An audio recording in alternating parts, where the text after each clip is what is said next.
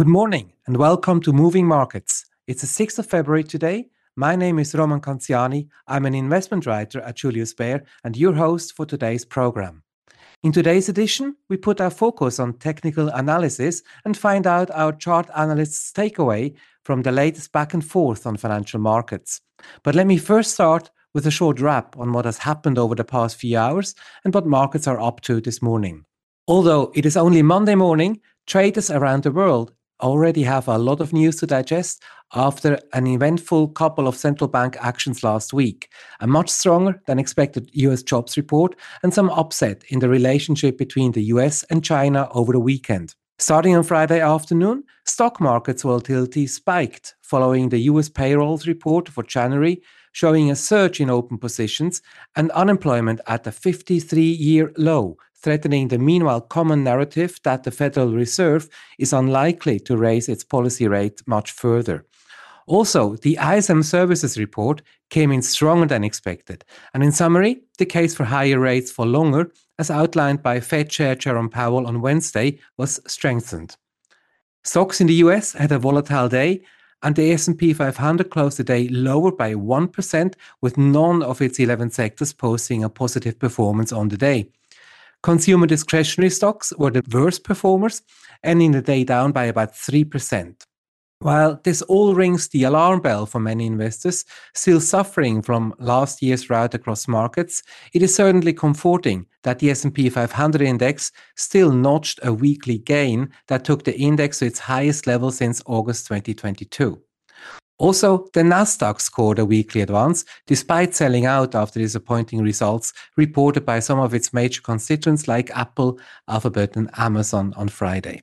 The US dollar, meanwhile, profited from the latest data and was up 1% against major peers. The strength of the dollar continued over the weekend and is still trading significantly higher this morning. Unsurprisingly, moves in US Treasury markets have been very strong too. Yields jumped on Friday after the numbers and kept on rallying this morning in Asian trading. 10-year US Treasury yields are currently at 3.55 after starting Friday at 3.35, and 2 years are at 4.34 this morning. While most Asian markets are trading in the red this morning, Japan is up about 0.7% after a Nikkei newspaper reported that Bank of Japan Deputy Governor Masayoshi Amamiya is about to become head of the central bank. While the government refuted the report, the market took comfort, sold the yen, and bought risky assets. After all, Amamiya is one of the architects of the central bank's ultra-easy monetary policy over the past years.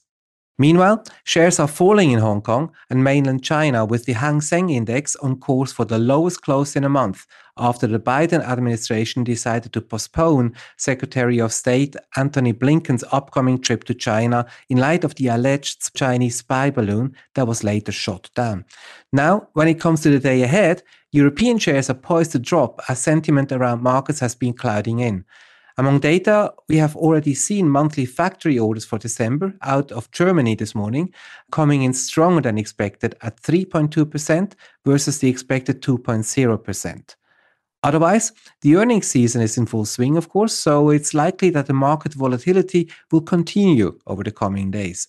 And that's all for the markets wrap today. And now I welcome Mensur Pocinci, our head of technical analysis, for his latest thoughts on the market. So what do you see in the charts, Mensur? Good morning. Let's focus on the market signal for 1 or 2 minutes. We would like to focus here on US equities. We have here 3 signals we would like to share with you, and they are all bullish.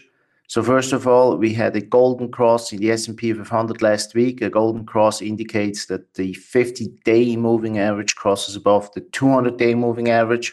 So it's a rather rare signal. Since 1930, we have seen only 52 signals. And historically, basically, more than 70% of those signals were positive 12 months later, generating about 11.9% of returns for the S&P 500. And the last signal we saw here was in July of 2020. So we are seeing here more improvement in the medium to long-term trend of the S&P 500. Secondly, we are seeing an improvement as well within the S&P 500. So we have almost 80% of all stocks trading above their 200-day moving average, which indicates a broad-based rally.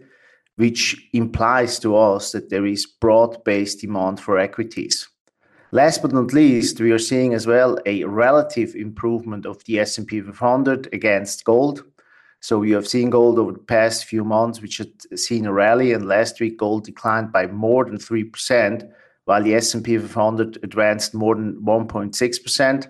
So when we look at the ratio of the S&P 500 to gold, we can see here probably a triple bottom, indicating that the underperformance of equities against gold is over and equities should outperform. So the conclusion here is from the technical side that the pattern continues to improve, and we recommend investors to stay invested into equities. That's all from our side. Back to you.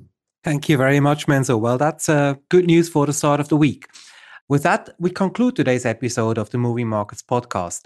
Thank you very much to our speakers, and thank you all for tuning in. We do hope that you'll join us again soon. I wish you all a good day ahead. Goodbye for now. The information and opinions expressed in this podcast constitute marketing material and are not the result of independent financial or investment research.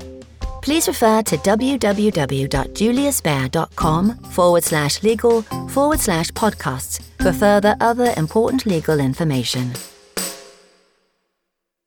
Beyond Markets is a weekly podcast where Julius Baer experts and external speakers discuss some of the latest market developments. They share their key research and insights on today's ever-changing economic landscape and present practical advice. Search for Beyond Markets on your favourite podcast player.